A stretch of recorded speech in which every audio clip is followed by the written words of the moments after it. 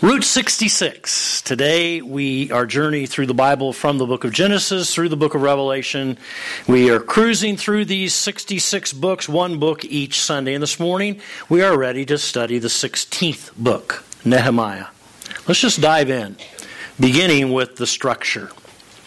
How does the book of Nehemiah fit into the Old Testament itself? Well, as we've noted throughout this Route 66 series, the Old Testament consists of three major sections: 17 historical books, the 5 books of the Law of Moses or Torah, plus the 12 books of history, 5 poetical books, and 17 prophetical books, the 5 major and 12 minor prophets. 39 Old Testament books in total.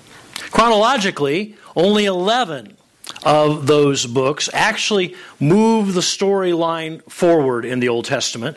And Nehemiah is the last one of those 11 books. The rest of the Old Testament books, including 5 of the historical books, all of the poetical and the prophetical books, all fit in to the storyline of those 11 books.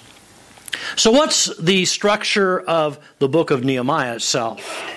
As we discovered in the video at the beginning of today's lesson, Ezra and Nehemiah were originally one book in the Hebrew Bible. The Hebrew title is Nehemiah, next slide, which translated into English means comfort of Yahweh. Isn't that interesting? He had a great name. The book is named after its chief character, Nehemiah, whose name appears in the very first verse. At the beginning of the book it says, the words of Nehemiah. A contemporary of Ezra and cupbearer to the Persian king, Artaxerxes, Nehemiah led the third and the last group of Jews back to Jerusalem after the Babylonian captivity. Now, according to the Jewish Talmud, the author of the book of Nehemiah, actually Ezra and Nehemiah, is Ezra the priest. Clearly, much of the book of Nehemiah comes from Nehemiah's own personal memoirs. The reporting is remarkably vivid and candid. In fact, some portions are identified literally as the words of Nehemiah, and they are in the first person. Other portions are attributed to Ezra. The most likely explanation is that Ezra actually compiled the entire book, some from his own personal experiences, the rest from Nehemiah's experiences as journaled in Nehemiah's own diaries.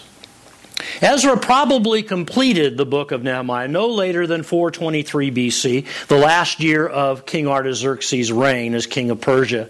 His last words are recorded in Nehemiah 13, verse 31. Remember me with favor, my God. Now, don't miss this. Chronologically speaking, these are the last words recorded in the entire Old Testament. Because after Ezra wrote these words of Nehemiah, after he finishes the book of Nehemiah, there is from that point a 400-plus year period of silence between the Old Testament and the New Testament. And the next recorded event in the Bible will be the birth of John the Baptist, followed, of course, by the birth of the Messiah, Jesus himself. Now, with that overall structure in mind, then, let's move on to the story.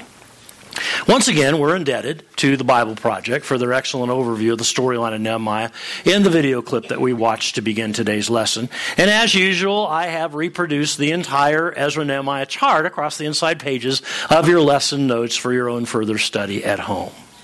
Now, the book of Nehemiah divides itself very naturally into 2 distinct sections. The first is, we could call the reconstruction of the wall. The reconstruction of the wall. Chapters 1 through 7 tell the amazing story of Nehemiah's leadership in overseeing the reconstruction of the walls around the city of Jerusalem. Now, 94 years after Zerubbabel led the first remnant, 13 years after Ezra led the second remnant, in 444 BC, Nehemiah led the third remnant of the Jewish exiles back to Jerusalem. Now, earlier, I asked you to open your Bible with me to Nehemiah chapter 2. So follow along now as we read a few verses. We'll pick it up with verse 11 and go through the end of the chapter. Nehemiah 2, verse 11. He's talking again in the first person. I went to Jerusalem, Nehemiah says, and after staying there 3 days, I set out during the night with a few others. I had not told anyone what my God had put in my heart to do for Jerusalem. There were no mounts with me except the one I was riding on. By night I went out through the valley gate toward the jackal gate, and the dung gate, examining the walls of Jerusalem, which had been broken down, and its gates, which had been destroyed by fire. Then I moved on toward the fountain gate and the king's pool, but there was not enough room for my mount to get through. It's a mess. So I went up the valley by night, examining the wall. Finally, I turned back and re-entered through the valley gate. The officials did not know where I had gone or what I was doing, because as yet I had said nothing to the Jews or the priests or nobles or officials or any others who would be doing the work. Then I said to them, "You see the trouble we are in. Jerusalem lies in ruins, its gates have been burned with fire. Come, let us rebuild the wall of Jerusalem, and we will no longer be in disgrace." I also told them about the gracious hand of my God on me and what the king had said to me. And they replied, "Let us start rebuilding." So they began this good work. But when Sanballat the Horonite, Tobiah the Ammonite official, and Geshem the Arab heard about it, they mocked and ridiculed us. "What is this you are doing?" they asked. "Are you rebelling against the king?" I answered them by saying, "The God of heaven will give us success. We, his servants, will start rebuilding. But as for you, you have no share in Jerusalem or any claim or historic right to it." You're going to remember those three names: Sanballat, Tobiah, and Geshem. These three openly oppose Nehemiah and the Jews as they attempt to rebuild. Here's just a sampling of their mockery. What are these feeble Jews doing? Will they restore their wall? Will they offer sacrifices? Will they finish in a day? Can they bring the stones back to life from those heaps of rubble, burned as they are? What they are building, even a fox climbing up on it would break down their wall of stones. And yet Nehemiah and the people just kept right on rebuilding. And so Sanballat, Tobiah, and Geshem stepped up their opposition. They all plotted together to come and fight against Jerusalem. Also, our enemies said, before they know it or see us, we will be right there among them and will kill them and put an end to the work. Yeah, great guys, aren't they? Nehemiah overcomes the threats of force by putting half of the people on military watch and the other half of the people on the construction. And while this external opposition continues to mount, internal opposition also surfaces. First, the morale of the people sinks to a point of despair. Nehemiah 4 and verse 10 tells us, "Meanwhile, the people of Judah said, 'The strength of the laborers is giving out, and there's so much rubble that we cannot rebuild the wall.'" We just can't do it. And then second, the wealthier Jews began to abuse and oppress their fellow Jews by forcing them to mortgage their land and houses and even to sell their children into slavery to them. Good people. Yet in spite of all this deceit and slander and treachery, Nehemiah continues to trust God and press on with a singleness of mind until the work is completed. And Nehemiah 6 and verse 15 says, "So the wall was completed on the 25th of Elul in 52 days. Only 52 days. And Nehemiah 6 and verse 16 tells us, when all our enemies heard about this, all the surrounding nations were afraid and lost their self-confidence because they realized that this work had been done with the help of our God. Don't miss that last phrase. They realized that this work had been done with the help of our God. It was a God thing that happened. The reconstruction of the wall. Which brings us to the second section of the book, and that is, we could call the restoration of the people. With the reconstruction of the wall completed, chapters 8 through 13, the balance of the book, focus on the consecration and consolidation of the people. Ezra, the priest, is the leader of the spiritual revival in Nehemiah chapters 8 through 10, reminiscent of the very reforms that he also led 13 years earlier as recorded in Ezra chapters 9 and 10. It all begins with the public reading of the law of Moses, followed by a time of weeping, repentance, and confession, and a renewal of their devotion to the covenant, which they did actually in writing, we're told, led by Nehemiah, the Levites, and the priests. And Nehemiah 10, verses 28 and 29 records, all who separated themselves from the neighboring people for the sake of the law of God, together with their wives and all their sons and daughters who are able to understand, all these now join their fellow Israelites and bind themselves with a curse and an oath to follow the law of God given through Moses and to obey carefully all the commands, regulations, and decrees of the Lord our God. Well, chapters 11 and 12 tell us how lots are drawn to determine the 1/10 of the people who will remain in Jerusalem and the 9/10 who are free to return to the cities of their inheritance throughout the province of Judah. The walls of Jerusalem are joyfully dedicated. Chapter 13 tells us that Nehemiah actually returned for a short time back to Babylon. Now I say a short time because no sooner had Nehemiah left Jerusalem than the Jews broke all of the covenant renewal, and he was actually forced to return to Jerusalem a second time in order to cleanse the temple and to enforce the Sabbath and to rebuke the people for intermarrying with pagan foreigners who still live throughout the province of Judah. Kind of ends on a down note. But it's about the restoration of the people. So we have the reconstruction of the wall and the restoration of the people. That's the story of Nehemiah, which brings us then to the Savior. Each Sunday, as we focus on one of these 66 books of the Bible, one of our priorities is to point out where and how Jesus is to be found in the narrative of that book. Now, please remember that there's one grand central theme, a single scarlet thread, if you will, that runs throughout all of Scripture, and that is salvation through God's Son, Jesus Christ. And so here in Nehemiah, we want to stop and look and listen for the Savior. Where and how does Jesus Christ appear in the narrative of Nehemiah? Well, actually, there is a significant marker for the coming Messiah in Nehemiah 2 and verse 1. It says, in the month of Nisan, in the 20th year of King Artaxerxes. And you go, what? The text continues after that, by the way, to tell the story of Nehemiah making his request and Artaxerxes issuing a decree that allowed Nehemiah to return to Jerusalem to rebuild the walls of the city. In the month of Nisan, in the 20th year of King Artaxerxes. So why is that such a significant marker for the coming Messiah? Because this decree from Artaxerxes marks the beginning point of Daniel's prophecy of 70 weeks. In Daniel chapter 9, verses 25 and 26, know and understand this, from the time the word goes out to restore and rebuild Jerusalem, that's Artaxerxes' decree, okay? Until the anointed one, the ruler, the Messiah, Jesus, comes, there will be 7 sevens and 62 sevens. After the 62 sevens, the anointed one will be put to death. Now, in prophetic language, the sevens are years. So let's do the math. 7 sevens is 49 years.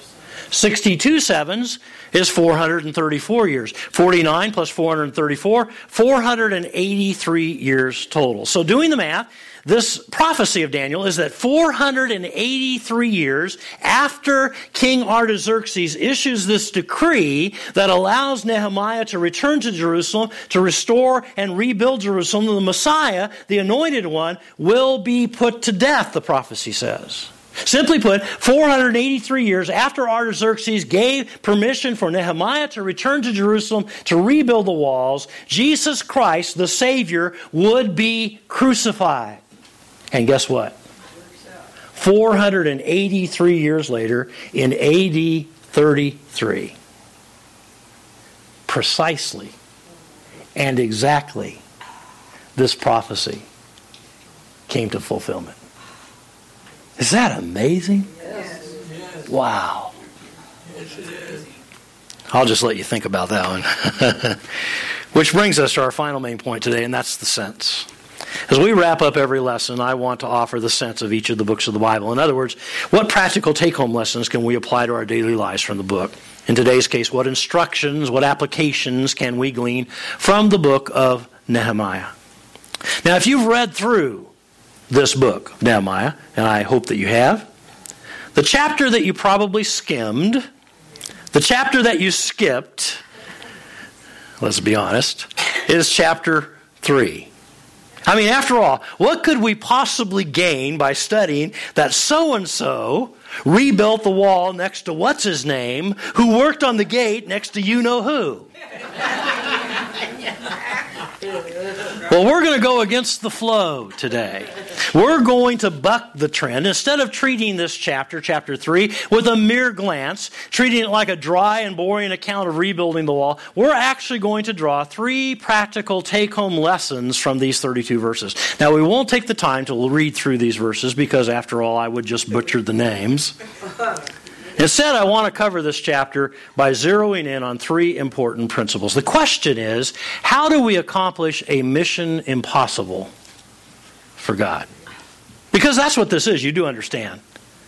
What business did Nehemiah or any of these people have rebuilding the wall? You talk about a mission impossible, they were still in exile. They were rebellious and sinful and disorganized. They were a thorn in everybody's side, including God's. And they didn't have any resources to do any of this. It was a mission impossible for God. But they did it. How do we accomplish a mission impossible for God? The answer is it requires at least these 3 things, as modeled for us by Nehemiah. The first is coordination. Coordination. If we were to read chapter 3 together, there would be a few phrases that would immediately capture our attention. Phrases like, next to him, next to them, beyond him, beyond them. As a matter of fact, we would run across those kinds of phrases 28 times in chapter 3. Now, with those phrases in mind, I want to point out something. Take a look at the map.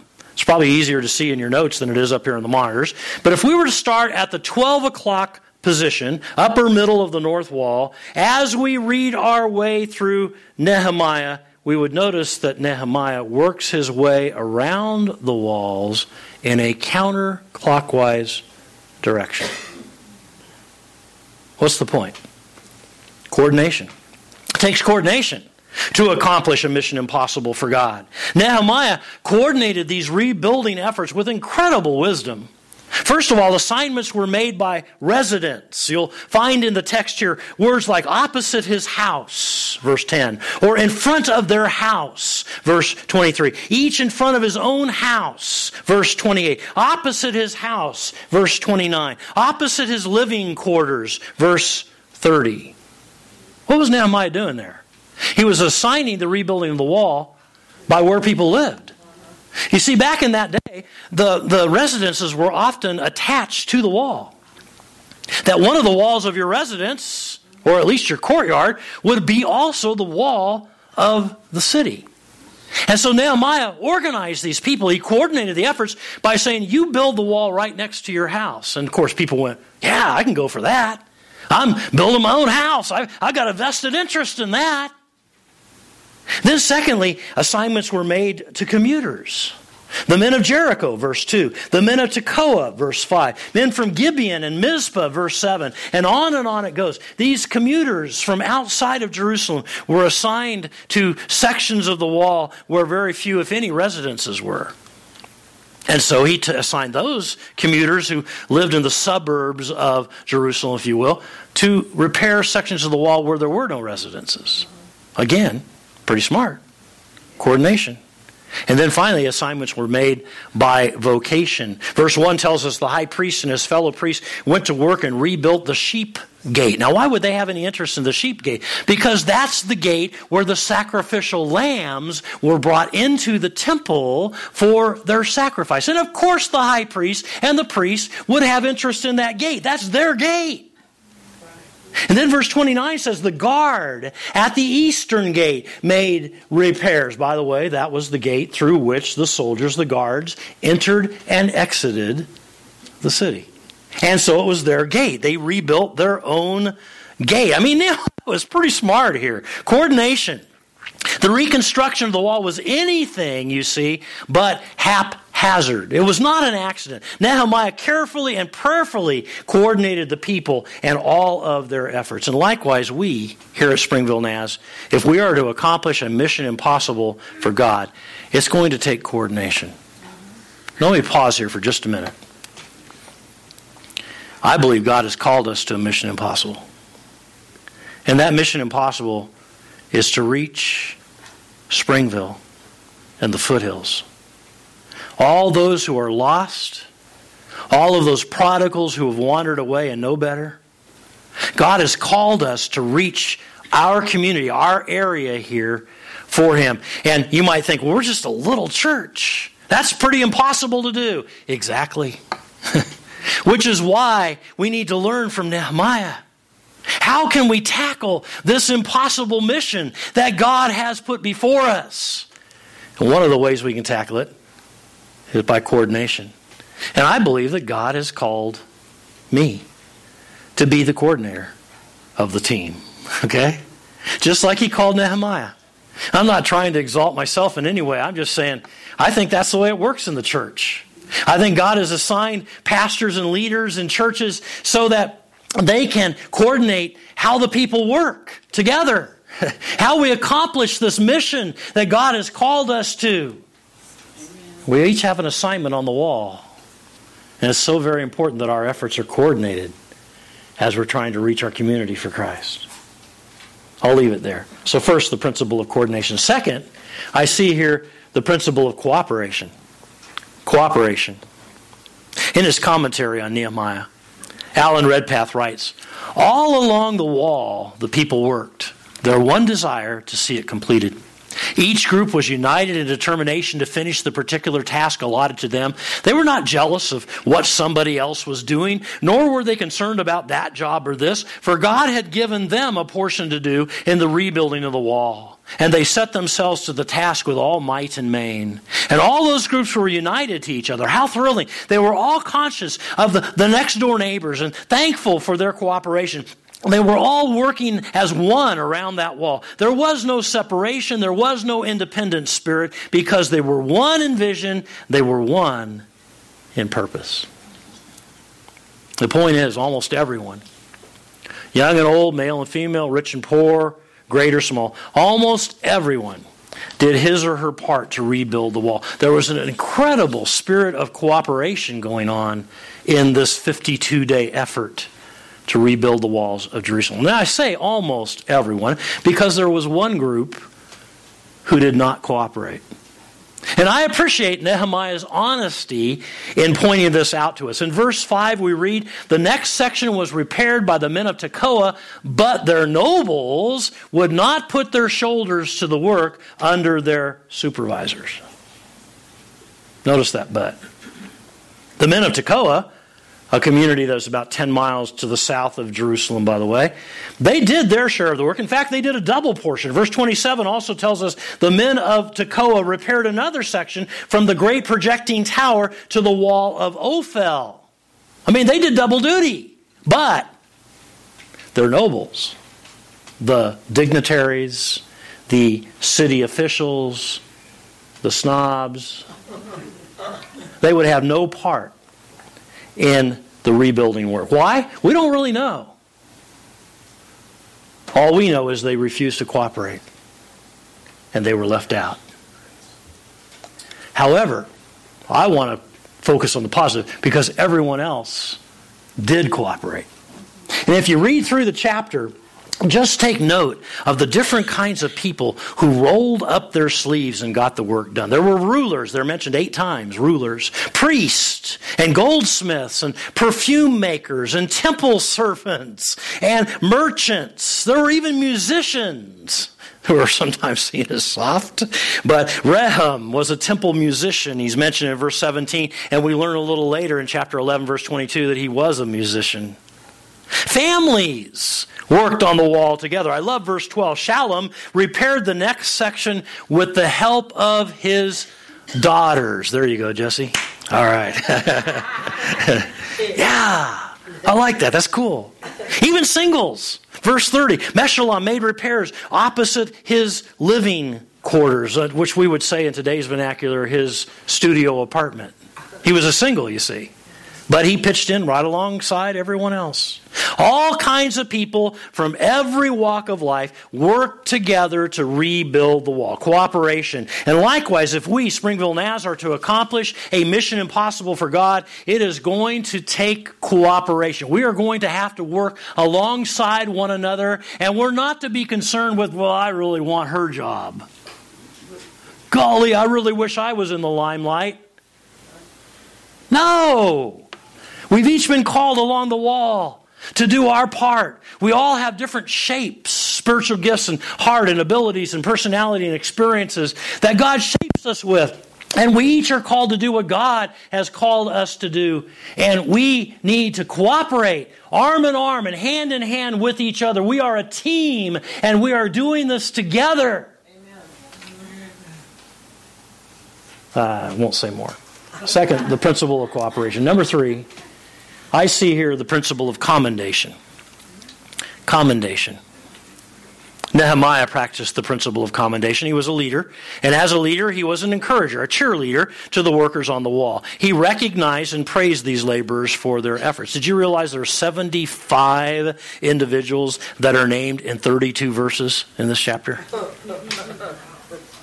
I don't know a single one of them. Nor do you. But I'll tell you this. God knows them.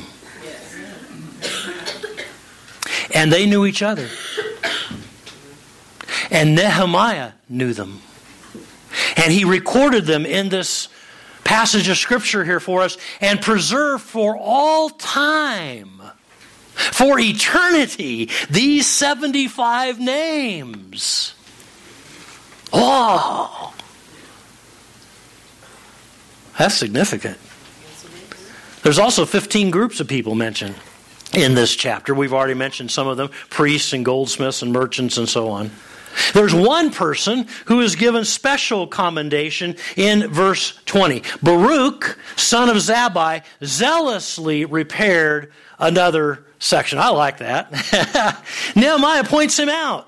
Why? Because he zealously, he evidently went beyond just the normal duty everybody else did. This guy put in his time and he put in extra effort and he zealously repaired another section of the wall, and he gets a pat on the back, and his zealousness is recorded for all time for us. Commendation. Likewise, if we, Springville Naz, are to accomplish a mission impossible for God, it's going to take some commendation. We're going to pause from time to time, and we're going to say thank you. Especially those who zealously do what God has called them to do. We haven't done a lot of that here. We did it this morning. Thank you, Norma, for pointing out again Dennis and Sherry and all those who help with our upfront ministries and just kind of patting them on the back a little bit there. But we need to do that a little more often, I think. And I've been kind of negligent at doing that, and I apologize for that. But we're going to start doing it a little bit more in the future. Because I don't want to embarrass anybody, but I do think we all need encouragement. And I do think that commendation is one of the principles that Nehemiah and God used in helping to accomplish this impossible mission. And if we are going to reach this community for Jesus Christ, if we're going to do the impossible mission that God has called us as a church to do, we're going to commend people for that from time to time. We're going to pat them on the back. We're going to call them out and say, way to go. Yay. And give them a round of applause because of your good efforts and the work that we are called to do. So third, we see the principle of commendation. The question is, how do we accomplish a mission impossible for God? And the answer is, it requires at least these 3 things as modeled by Nehemiah. Coordination, cooperation, and commendation. Now, look up here for a minute. Like Nehemiah said to these exiled Jews who returned to Jerusalem to rebuild the wall, he said to them, Let us rise up and build. And I'm going to say to you this morning, let us rise up and build. And the people responded, let's start building. And as we do that, we're going to do it with coordination. And we are going to do it with cooperation. And yes, we are going to do it with commendation. Because God has called us to an impossible mission. But we will accomplish what He has called us to do by the grace of God. Let's do it. Route 66. We're cruising through the 66 books of the Bible. Today we focused on the book of Nehemiah, the structure, the story, the Savior, and the sense. We'll continue our journey next Sunday with the book of Esther. What a marvelous book. If you've never read the story of Esther, I encourage you to take the time. If you read a chapter and a half a day, you'll read through all 10 chapters before we get together next Sunday. And we talk about this beautiful story of a woman who was a queen in a foreign land and put her life on the line for all her people. Amazing story. So read through it before we get together, okay? Let's pray. God, thank you for what we've learned this morning. Thank you for your word and how it teaches us practical things. I just feel like you are calling us to do more than what we are now doing. You are calling us to a task that's bigger than we are. You are calling us to a mission impossible. And we may look at all the rubble, we may look at all the stuff around us in our world today, and we might be discouraged, and we might think, there's no way we could possibly ever accomplish what you're asking us to do, oh God. And I just want to denounce that negative thinking right now. If you have called us to do this, then you will give us the resources, the ability to get it done. So would you coordinate us as we cooperate together? And God, there are a number of people among us who need some commendation for all the hard work they put in. They are zealously doing the work you've called them to do. Help even more of us to step up and to put our time and our efforts into what you've called us to reach this community. I pray that the lost would come to know you in this city. I cry out for their salvation. They're going to hell. And God, we need to reach them. There are many prodigals who at one time maybe knew you and now they're not walking with you at all, who need to come home. I pray, God, that you would woo them and that we would do our part to encourage them to come. Do the impossible through us because you are the God of the impossible. Will, by your grace. In Jesus' name, amen.